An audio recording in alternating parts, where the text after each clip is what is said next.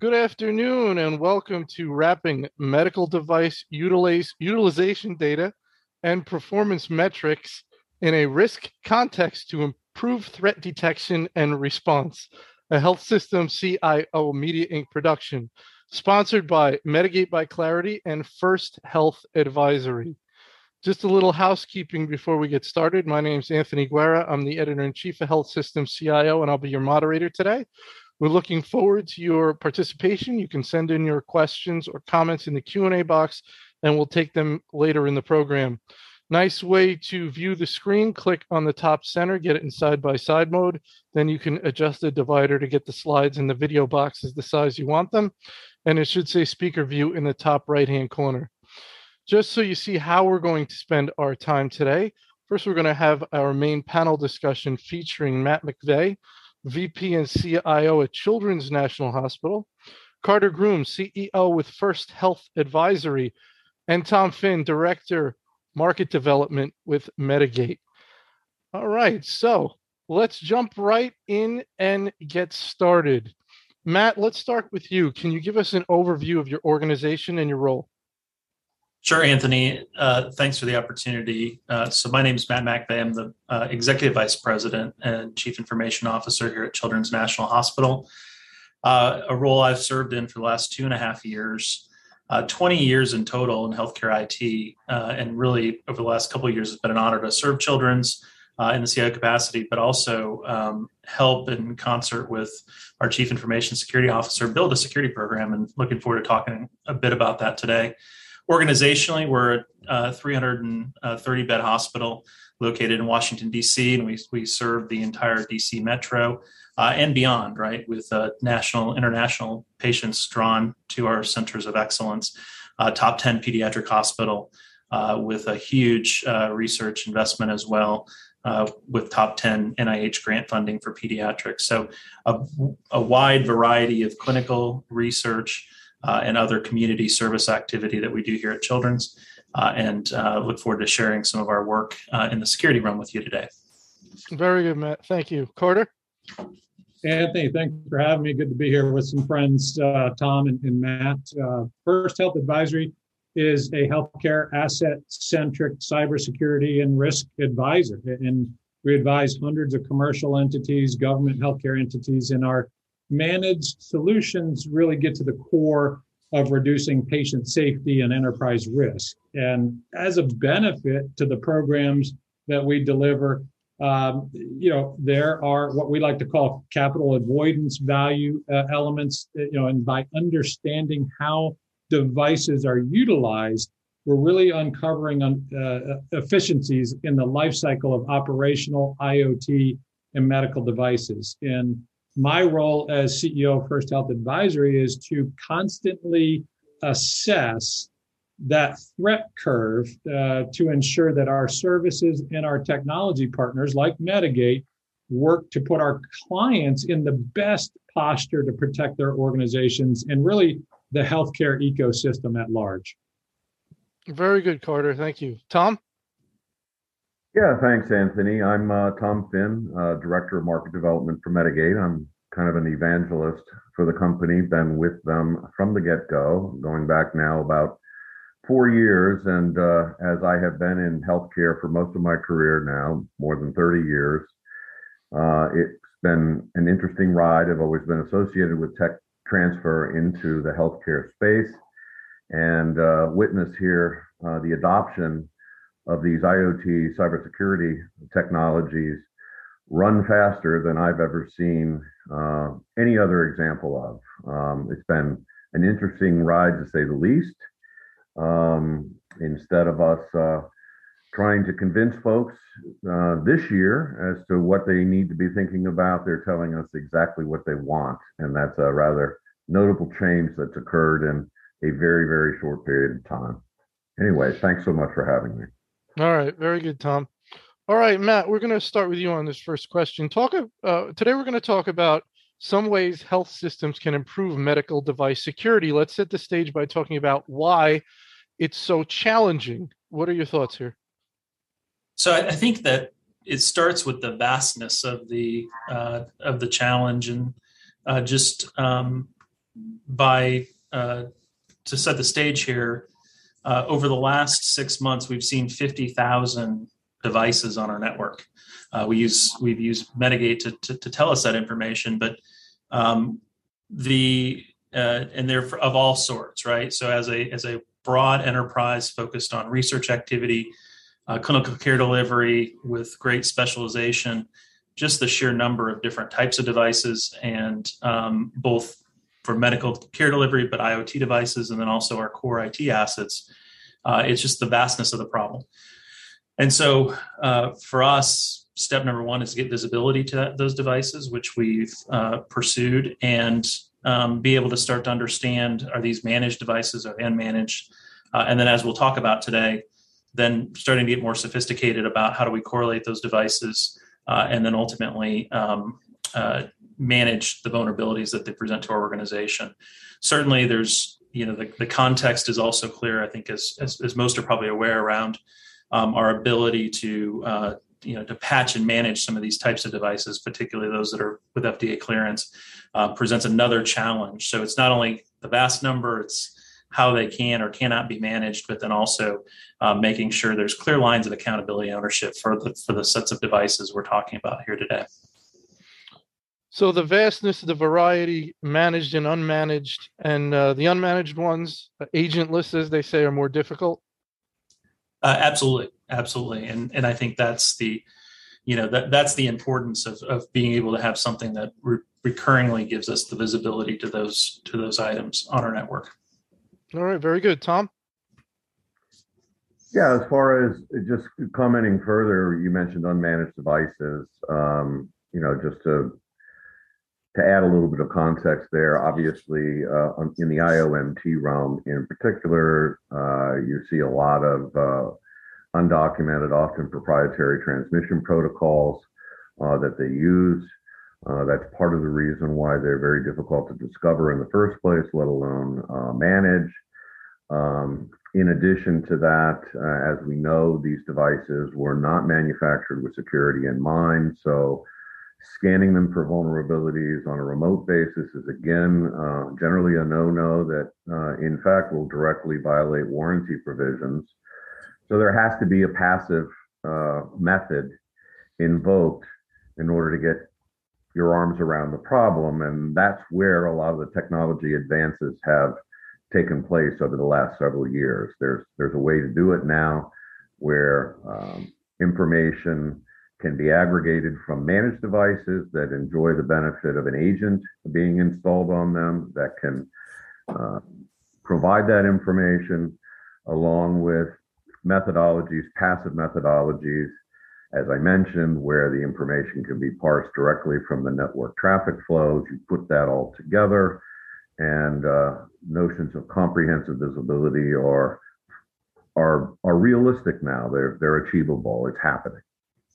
Tom, you mentioned it, and we often hear complaints that these were not manufactured with security in mind. They're very expensive and they last a long time. They're in use a long time. So you don't just throw them out and pick up new ones. But are the ones being made today, are they being made with security in mind? Is this a problem that over time will go away as devices that are built more to security are more in the market in use? I think the short answer is no, the problem is not going to go away for all kinds of reasons, not the least of which is investing in what may be tantamount to pushing a noodle uphill, so to speak. If you're the manufacturer, there are always going to be new exploits, new vulnerabilities that are not going to be accounted for. And so you start to scratch your head and wonder if there isn't a better way to deal with the problem. I would also say that the manufacturers face a slippery slope with regard to assuming any sort of liability on this front, as these devices are not on their networks and they are not managed by them. So there's a whole host of considerations here that basically say, hey, look, best efforts here for sure, closer collaboration for purposes, for example, of identifying vulnerabilities that really matter, that you need to deal with. I think that's all going to happen. But the idea that there's going to be a magic wand that gets waved over time based on the device manufacturers, quote, taking care of it, I don't see it happening. Very good, Carter. Yeah, I mean, look, this is my passion, this is my life, and we could probably, have an entire hour just to talk about this particular subject, Anthony. But Tom and Matt really hit the nail on the head with some of the issues that make this such a challenge. It's it's a quagmire, really, because you talk about the unmanaged devices. There's a massive amount of those devices, and the variance between those devices also make it difficult because you have to apply different controls around those devices. They all require connectivity. They're ubiquitous in what we call a borderless environment of care. And on top of that, once you get that visibility that Tom talked about, there are a ton of vulnerabilities that have already kind of been pent up. And as we talked about, manufacturers, they're not obligated to build security into the devices. So even if that was a requirement today, it would probably take 10 or 15 years. We'll be retired and sitting on the beach in Miami at that time.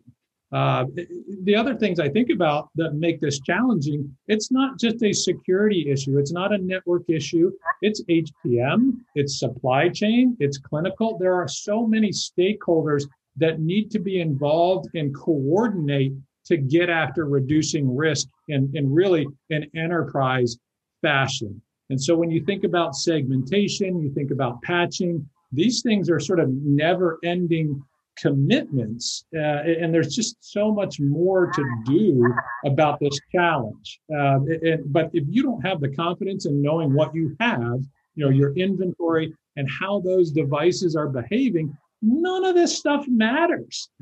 The process, the governance, indexing, correlating, context, prioritizing risk, it's futile if you're not getting accurate data and then getting it into the hands of the people that can do something about it. So that's why it's such a challenge. So that's step one, Carter, as far as you're concerned. You have to know what you have. Step one, correct? Absolutely. Yep, okay, so absolutely. what percentage of health systems out there do you think know what they have? Guesstimate.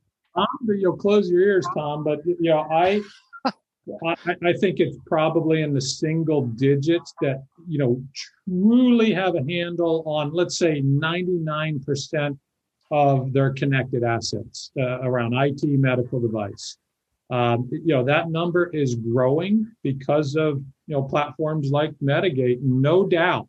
But there are a lot of integrations that are part and parcel to enriching that information, and they're just not easy. Some of them you turn on, you get some NAC integration, you get your wireless LAN integration, those things. But there are other integrations that are really important to get that visibility that we talk about. And some of the most mature and capable organizations on this planet are still not there yet. And I know, Matt and his team, they've been putting a lot towards this over the last 2 years, and we're still working towards, understanding, are these all the devices we have on the network?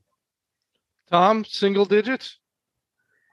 I don't know if I'm going to argue with Carter in terms of being more optimistic. I would say that for health systems that have made investments in the latest and greatest visibility tools, which, by the way, for perspective, probably means what? Somewhere in the neighborhood of 15 to 20% of the market. That's your starting universe that we can argue with. So if you go ahead and you think in terms of the 80% of the market that hasn't really gone down this path at all, that hasn't looked at visibility tools, then maybe Carter's numbers are, empirically, correct. I mean, how do you get to a bigger number if 80% of the market hasn't done anything? I would say for the 20%, if that's the number that has made a move,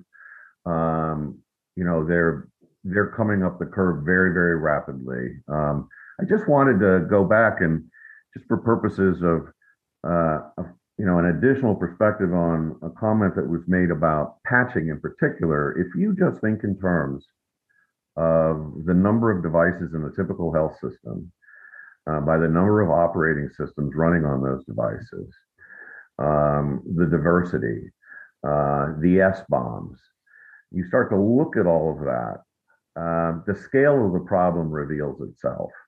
And it is not, the path of remediation is involves many, many, many different approaches.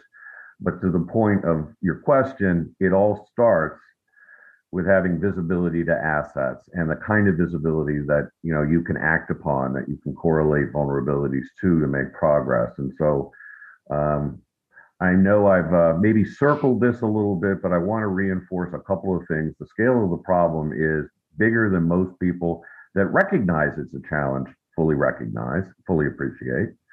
And if you make trade-offs as you move down this path at the beginning with regard to visibility, those trade-offs are going to hit you between the eyes as you move forward downstream, and you look to integrate with enforcement systems as an example.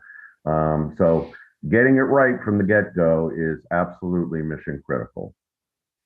So Matt, if we say 80% of health systems out there have not gotten a hold of understanding what's on their network, you're not one of them. You've moved forward. We're going to talk about that. What prompted you to move forward? What prompted you to get into that 20% as opposed to staying in that 80%? Yeah, so it's a great question. And we started, of course, we've, managed cyber and security risks for a long time, but really started down a pathway in earnest about 2.5 years ago. And when we sat down and said, okay, what does our roadmap need to look like? It started with, asset visibility generally, right? You need to know what you have to be able to put in protection controls, policies, procedures, et cetera. And it became very obviously quickly to us. And I say this is another framing of the challenge is that this is an area where we had tremendous decentralization across our organization. So, unlike, managed end user device endpoints, medical devices were kind of at that time managed across multiple different departments and divisions. As Carter mentioned, probably procured through different supply chain channels with different vendor relationships and contracts and those sorts of things. So you start to look at it and you say, okay, where's our biggest risk from a entry point or from a lack of visibility perspective? Medical devices popped up on that list quickly. And we certainly been doing some past work with Carter and some of his team, and they also raised this issue to us as something that needed to be front and center. So when we put our roadmap together, this piece, starting with visibility and then getting more sophisticated over time, was front and center to it. I would add one other thing, and I thought Tom did a great job with his comments around the complexity here, but I also would say that it's also not lost on us that many of these devices are directly connected to our patients.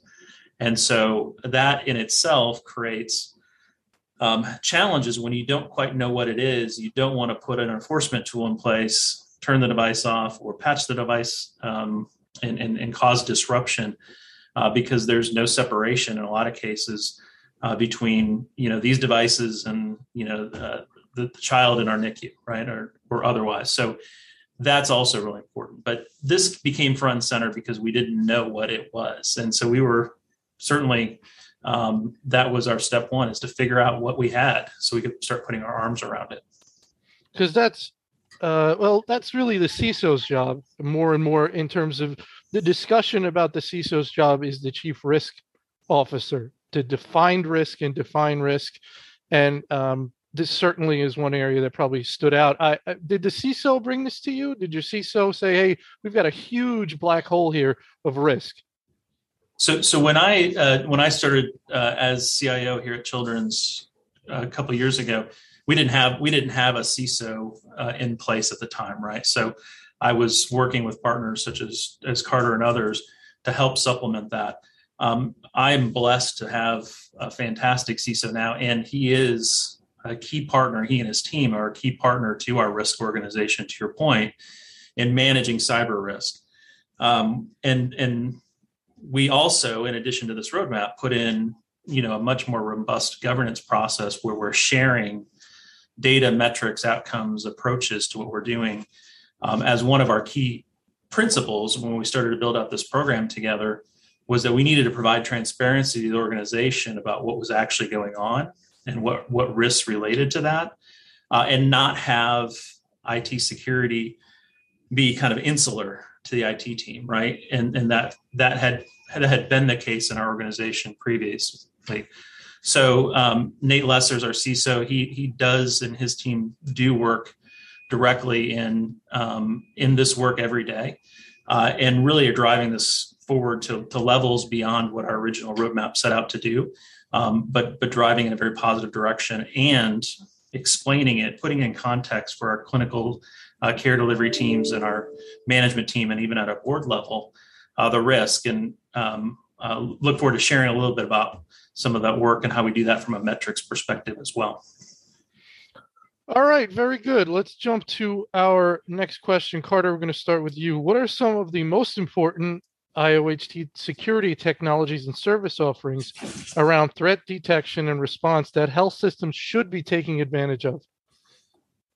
Well, already we've talked about the obvious. Passive scanning solutions like Medigate, are essential to building capability and maturity into the programs that Matt's talking about, and getting that support. And Matt, I know you'll talk about, the board level support for this program, and building in the overall maturity of the children's, national risk, response is essential.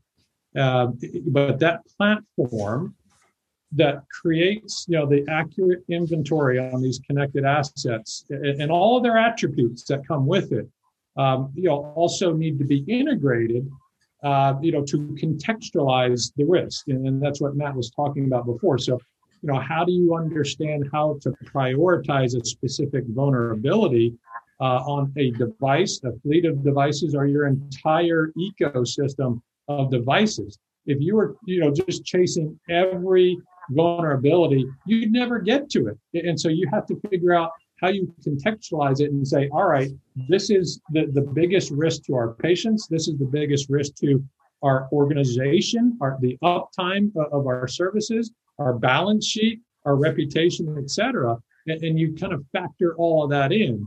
And then you start to integrate that with systems like CMMS and CMDB that are really key platforms to integrate as you build maturity, so that the information coming from a platform like Medigate gets into the hands of individuals that actually go out there and touch the devices or apply those patches, apply those treatment plans to the devices. And then I think about NAC, network access controls, Active Directory. These are other key integrations that enrich the accuracy of the data around those devices in your environment of care. Tom? If I looked at Medigate's business drivers, most prominent business drivers right now, maybe that's a good way to approach an answer. Beyond recognition now that the better the visibility, the better everything else just seems to work. I think advances in how the underlying data are being orchestrated to other systems is a major advance. I think one such tremendous beneficiary there are NAC products. The idea of being able to finally deliver full visibility at the device level to network access control, to be able to generate security policy, simulate the impact of policies before deployment. That whole ecosystem has completely transformed. It's transformed in terms of vulnerability management. Now, again, identity-based vulnerability management, identity-based scanning is a reality. These are not, oh, by the way, that's a nice incremental improvement. It's the difference between these systems that health systems have been invested in, not really performing in the unmanaged world, and now all of a sudden being able to perform there. So I think that's a major advance. I would end by saying that I think the fact that vendors like Medigate have recognized that they see utilization of these devices and are figuring out ways to normalize that information, validate, normalize, and make it useful is highly significant because there's an ROI associated with that data, and it helps to fund these projects more aggressively across security. So there's a nice relationship there that is driving more cross-functional participation. It's good for the organization. I think it's good for everybody because there's a business case now that I think supports this. Matt, anything you want to add there? I think that really when we think about that secondary piece that Tom, that second order effect, if you will, I think we're just scratching the surface on the utilization piece and our ability to maximize the devices and the investment piece. And that's, for our organization at least, that's not what we set out to do as part of this. And we haven't realized those benefits yet because of, the numerous things we focus on a regular basis. But I think that's actually a great opportunity. And certainly there's been past efforts to, utilize tracking systems and RTLS to know where things are at. But the fact that now there's better aggregation and better capabilities around actual utilization, not just location, I think is a good point, a good secondary effect. All right. I'll build on one more thing. When you talk about threat detection and response in your original question, we can look to a recent event around Log4j vulnerabilities and say, okay, now that you had better information, you could make quicker decisions on what actual assets within the organization need to be addressed first. And that's a huge step forward from when we look back a couple of years to WannaCry, where this challenge lasted for a long time. And I'm not saying Log4j is going away. It's still potentially an active exploit. But when you have that information at your fingertips, you can make much quicker decisions. And I saw this real time, of course, it was over the holidays, essentially, occur in organizations that have that visibility, that have accurate information. They can respond to threats much quicker as a result. And that's huge when you look at success factors in key performance indicators that I know we'll talk about in programs like this. All right, very good. Next question. Matt, we're going to start with you. Describe how and why inertia can keep healthcare organizations from moving forward with these technologies. Why is it hard to get going? I mean, it's always hard to do something new and different and big, but specifically with these technologies, what can hold an organization back? Yeah, I think we've been, in some ways, we've been able to overcome some of the resistance just because of what's happening in the environment, right? Thinking back, several years ago when we were just starting to put out our roadmap, we were really defining the potential scenarios and the potential risks to our stakeholders. And then shortly thereafter, defining some of the investments we needed to make in technology and people and resource and process improvement, in absence really of what we've all now seen. Our lived experience is healthcare becoming, kind of the center of focus for a lot of bad actors. So in some regard, there's no lack of awareness, right? As we sit here today, we've seen such a number of incidents and issues with healthcare, particularly around ransomware. So that's helped. But I also think there's still an ongoing, we're healthcare organizations. We don't necessarily control our reimbursement rates. We're certainly seeing labor expenses and supply related expenses grow at a rate that outpaces our reimbursement. So to really get to your question, we have to continue to show through data, right, through metrics, where we need to get from a security risk posture perspective across a variety of very really kind of complex technical areas and be able to articulate that continuously to key stakeholders in a way that helps put a fine point on what the risks are, what we want to go do to mitigate them, and then what level of investment's required to do that. But then also talk about decisions and trade-offs in that regard as well, because there's so many, cost and financial pressures facing healthcare organizations today.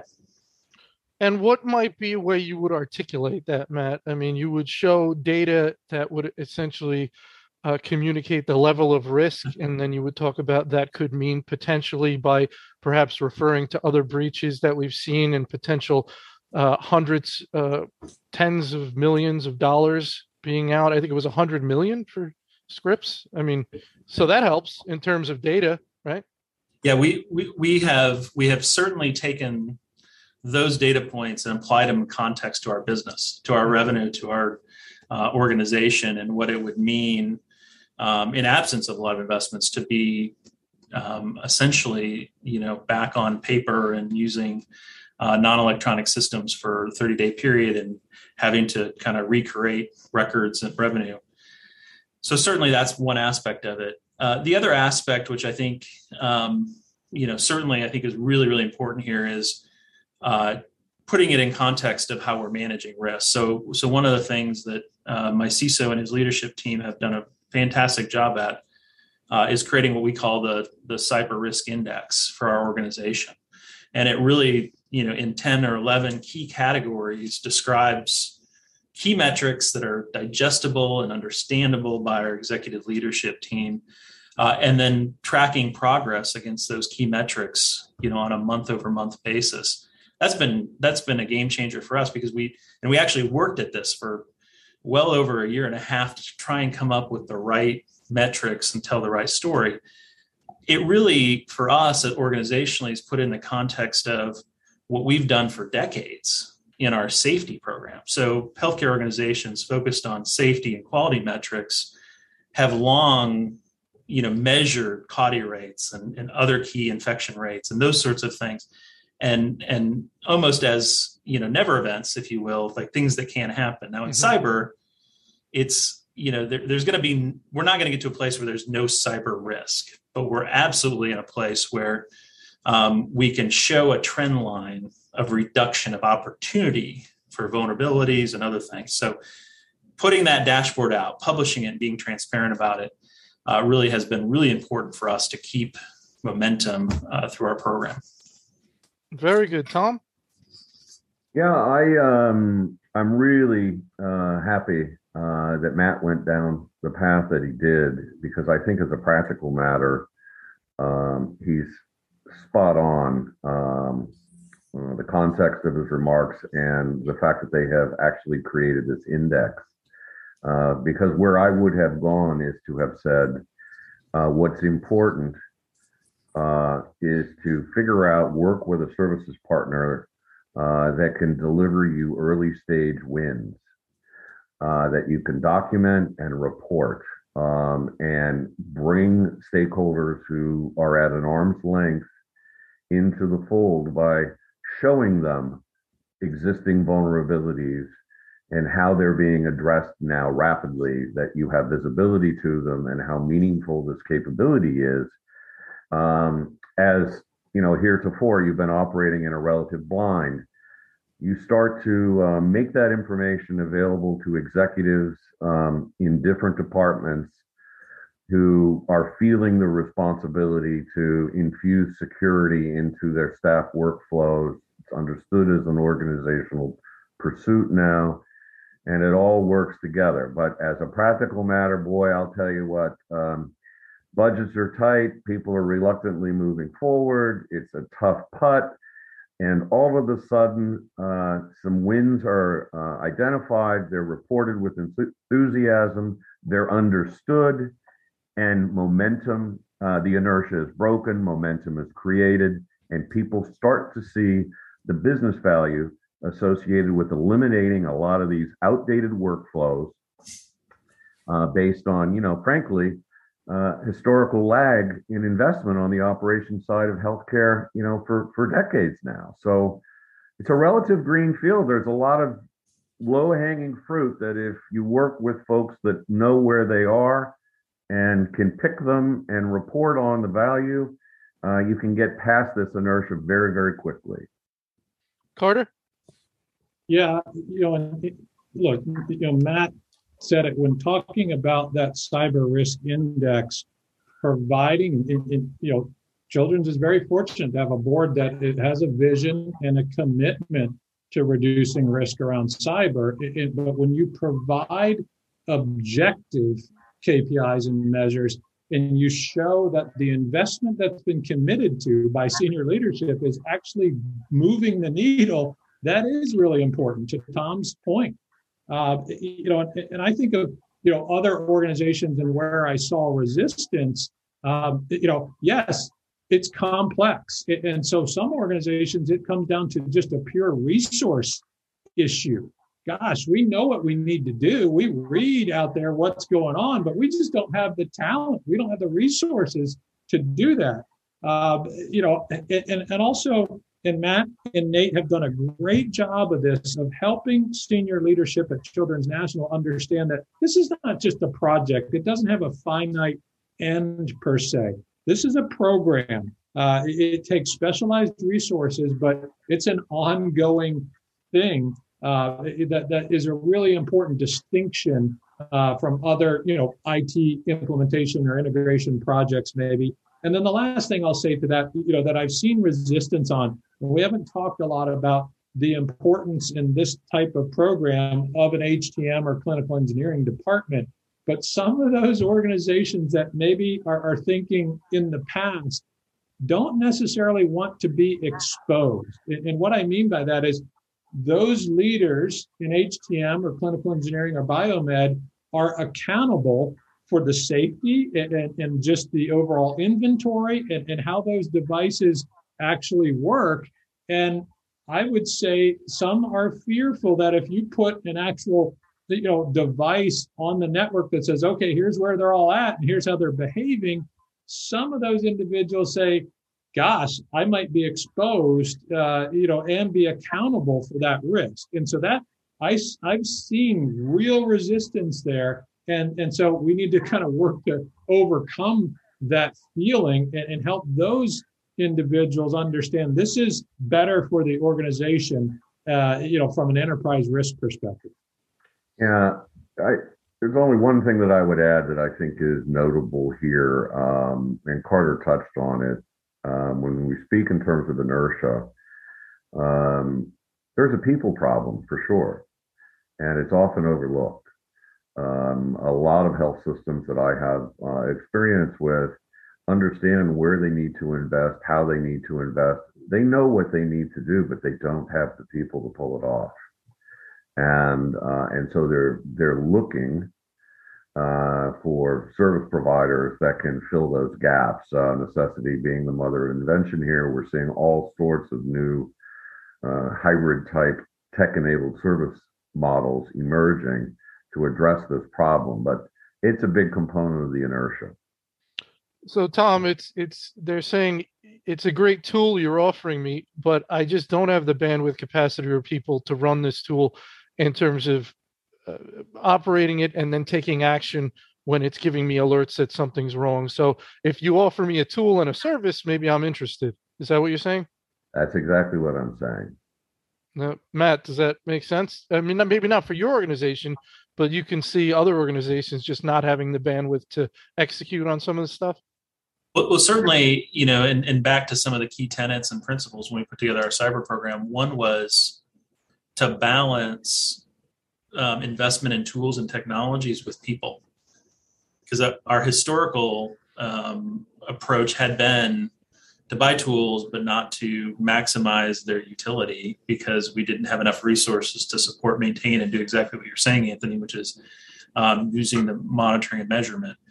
Certainly, and then certainly that's not not an infinite resource. We're not going to get people. So I think as we look forward, just as organizations have traditionally done, for kind of SOC type monitoring, I think that will continue and continue to create opportunities for organizations to really partner with managed services providers to go drive some of these topics forward, and maybe in a more specialized way, like medical devices.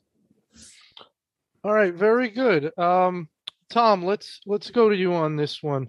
Discuss how early stage progress reporting and integration sequencing can move IOHD security projects forward and address and explain the concepts of mean time to remediation and asset utilization reporting. So a little primer there for our folks.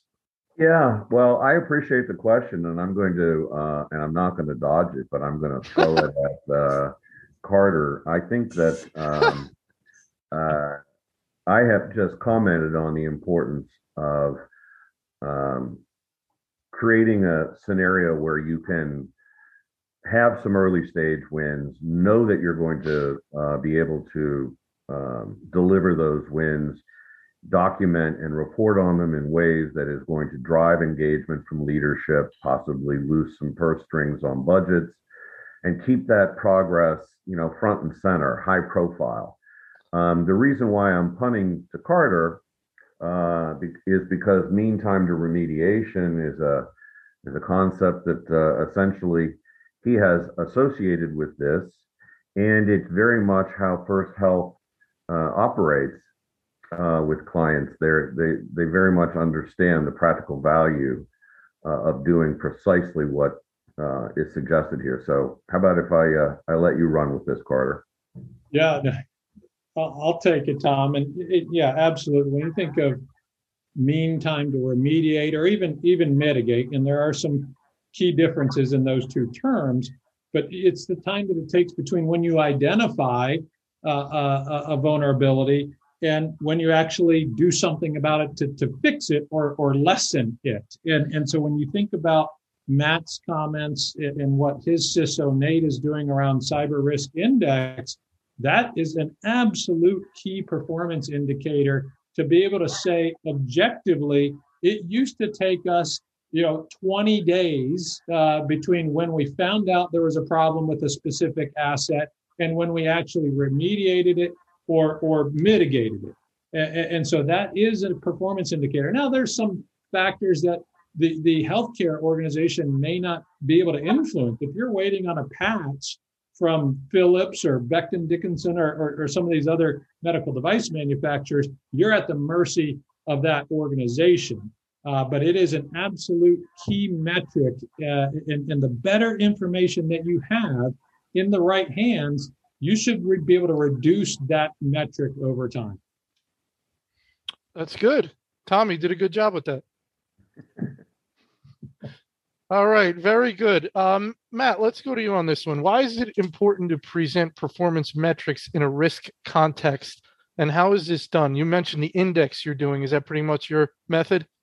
Yeah, the index really is our method. And just to validate what Carter's saying, we haven't used mean time to remediate. We just call it average dwell time, which is pretty much the same thing, right? How long are these vulnerabilities in our environment? And, one of the things that, that our team routinely points out to me is that actually looks worse before it gets better, right? So as we discover more, as we get a better understanding of both the things in our environment, but also their characteristics, we're reminded how much we have to go do to bring that average or that mean time to remediation down. So, but it's really important, to just to put a highlight on our prior conversation. It's really important to do this, to put the metrics in a risk-based context because it really, in absence of the risk, it's just looks like expenditure and there's like, the question that might come up is, how much is enough, right? And so how much is enough is answered by how much risk are we willing to accept organizationally for a particular topic or segment of our care delivery model. And really that's what the index has allowed us to do, is to say, not only track that progress, but we, our team worked with, our cyber governance committee, our cyber security oversight group, and worked with them to jointly define the metrics, right? How many devices should we have in our environment with a a dwell time over a certain limit. So rather than just us setting the context, of course, we did it as advisors and we gave them the kind of what the concerns might be for each of these items. But that joint exercise actually created some level of shared accountability and responsibility across lots of important key stakeholders in our organization, and a better understanding, a better grounding of, what does it mean if we choose not to make certain investments or not to put in certain policies or procedures or controls. And that's really, really important for us. Carter, when you're dealing with clients, is this kind of how the discussion goes about risk in terms of investment versus risk? So you want that risk number to go down, the investment has to go up. Yep. Matt's spot on, right? Aligning those metrics with the business goals of the organization. So, what risk do we accept? What risk do we, move over to our insurance? What risk do we actually get after? And it becomes an enterprise risk discussion. So it has to fit in with all the other areas in context of risk.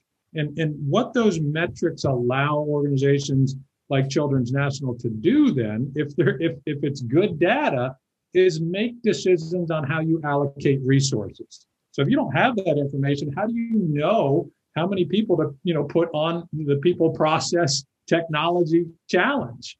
And so that's a big element of these programs, and understanding the metrics and how they align with the organization to say, this is how much we're willing to invest. And if you have those objective numbers, it really helps with the conversation. Tom, I want to get an audience question in front of you. Let me abbreviate here a little bit. The problem with understanding the real vulnerability state of devices is that quote unquote passive scanning only provides an initial assessment of vulnerabilities. It is still laborious to have a true view of vulnerabilities from a single tool. You see that question there? I don't know if you see it. No, but it's in the Q&A here. Yeah. Well, I heard it. Here? I heard it. So my comment is,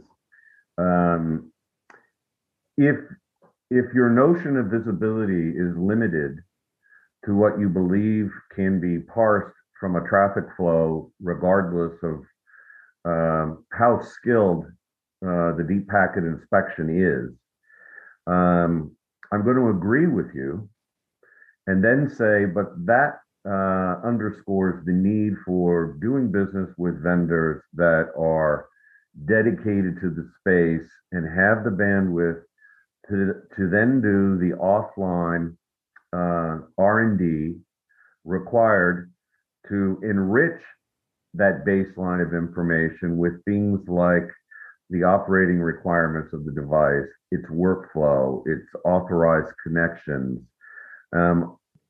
digging deeper on a continuous basis to understand at a level of detail that allows you to threat process more effectively or optimally. Visibility directly ties to the effectiveness of threat processing, obviously, but only to the extent that you have an enlightened idea of what visibility can encompass. If you don't know the authorized behavior of a device, then how can you monitor for unauthorized behavior effectively? And so I think my answer to your question is, don't limit your understanding of visibility in terms of DPI. Think in terms of vendors that are deeply invested in enriching that information, that data foundation on a continuous basis. All right, very good. Oh, go ahead, Carter. Real quick, because I see this and I understand where the questioner is coming from, and I'll be the first to say it. There's no one magic bullet here that solves the problem. That's why there are businesses out there that are trying to address this every day. But I'll say you can't do anything if you don't start with information that comes from a platform like a Medigate. And that I talked about it earlier. CMMS is an extremely important integration here, because then you start to correlate that information with the device history, its maintenance history. Those types of things are really important then to understand what you need to do to reduce that risk. But if you don't have the attributes, if you don't know where those devices are, and that information that'll come from Medigate, you can't get to phase 2 or layer 2 of correlating that information. And so it is a very, very important piece of the puzzle to be able to passively scan these devices and know where they are, the attributes associated with them, and behaviors associated with them. All right, very good. We have a question here that we prepared, and it's also a similar one has come in. So I think I'm gonna put this in front of you, Matt. Discuss how stakeholders involved in a mature program can collaborate in pursuit of risk reduction and life cycle efficiency. The question from the audience is, since deploying Medigate, has your IT department become more cohesive, as in networking, security, biomed, and facilities? Visibility of all connected devices is key when it comes to identifying risk and exercising prevention for IT as a whole. So I think those are related. You tell me. Yeah, I think they're related too. And I think it's a great point, right? So and every time I listen to someone like Tom or Carter talk about the technology itself, I even learn or expand my thinking about how we could use it. But in addition to that, this is fundamentally, as the questioner is pointing out, is a governance issue as well, right? So how are you going to go use that valuable data and go execute strategies that are going to improve the situation? And I will say that the answer to the question of has it brought these departments together and more closely aligned is yes. I will also quickly say it's a work in progress, right? And that alignment continues. In addition to that, we've done that, a lot of that, we've done that through, the kind of a Gen 1 of a programmatic approach, and gotten a lot of invaluable insights from Carter and his team and others on how to build a program around this, because it does involve so many stakeholders. And I think we can continue to mature that governance. The other step that we've more recently taken, which I think, and I'm hearing a lot of organizations, is we're investing actually in a human in a role of medical device security under our CISO, under Nate, to go kind of lead this work, because it's so involved and complicated. It really does need to be somebody's day job to go do that and liaise to these very important functions. And in our organization, we're bringing in a former biomed director to do that. So it's gonna really help us, I think, as we continue to mature and think about the device security here, building off that program and foundation we've created to kind of make this a continuous, ongoing, and kind of maturing effort. All right, listen, we are almost out of time. We're going to do a little lightning round of final thoughts here. So I'm going to go to everyone in maybe 30 seconds. Your final parting piece of wisdom or advice for our healthcare IT executive listeners. Think CIO, think CISO. Help them out. Carter, what do you got? Wow. Okay. I'll try to make this quick, because I've heard it and I still hear it, right? This idea that nobody has been harmed or died from ransomware or an infusion pump being hacked. I don't know why we're doing this. I still hear that. In fact, 2 weeks ago, I heard it, and it makes my blood boil. I'm not a FUD guy. Matt knows this. Tom knows this. But I say that's total BS. And it's putting your organization in a really dangerous position if you take that position. There is objective evidence that cyber attacks are really a catalyst for degraded functionality, hospital strain, and hospitals are strained already, but delays in treatments or diversion of ambulances, they're having a marked negative impact on health outcomes and even increased mortality. And so, look, this is my passion. I see a lot of scary stuff out there. There's some negligence, shortfalls, and duty of care, including underlying staffing shortages that make this all the more difficult. But this is a time to be more vigilant. And believe me, there are bad actors out there that want to take advantage of the stress in the health system right now. And I believe that an attack on any healthcare entity is a threat to our whole ecosystem of critical infrastructure healthcare. And so I would say, get after this challenge. Very good, Matt. Well, I appreciate Carter's passion on this topic because it is, we talk about measuring the effectiveness of our cyber program in the way we've measured quality and safety. And I think he appropriately points out that the two can be indistinguishable at some level. Like there's not a gap between the appropriate functioning of these devices and their availability and how the care we're delivering. So it's absolutely spot on. I would just leave this group with really, and we spent a fair amount of time on it, but it's robust world-class technology. There's no doubt about it. These systems are really important to get visibility and to continue that visibility and be able to do meaningful work in identifying threats and vulnerabilities and managing them. But it's the technology plus the programmatic approach that brings all the key stakeholders together to go react and respond and reduce the dwell time or mediate faster. And then it's the importance of showing that data to our stakeholders to continue the pathway and the trajectory and building a robust program. Those are the key elements in my view, and I appreciate the opportunity to speak with you all today on this. Thank you, Matt. Tom, last word. Yeah, well, I would say as a starting point, make sure you have cross-functional leadership engaged. This is an organizational pursuit. Do not underestimate the ROI associated with an integrated approach to asset management and cybersecurity. The vendors are attacking a green field. There is a payoff here that is sustainable. And finally, as you're evaluating solutions, check references for operationalized examples of those that you see as high value. There is a big difference between a vendor saying we exchange data via an API and a meaningful, operationalized, value engineered integration that delivers use cases that are difference makers. So take the step. I don't think you'll find problems these days finding a peer who is more than happy to give you a guided tour of what they've been able to accomplish. All right, very good. Thank you. Regarding continuing education, you can use the final slide in this deck. You'll get an email when the on-demand recording of this event is ready for viewing. If you want to sponsor an event with us, you can reach out to Nancy Wilcox from our team, and you can go to our website to register for upcoming webinars. With that, I want to thank our panel, Matt McVie, Carter Groom, and Tom Finn. I want to thank our sponsors, Medigate by Clarity and First Health Advisory, and I want to thank you, our attendees. And with that, everybody have a wonderful day.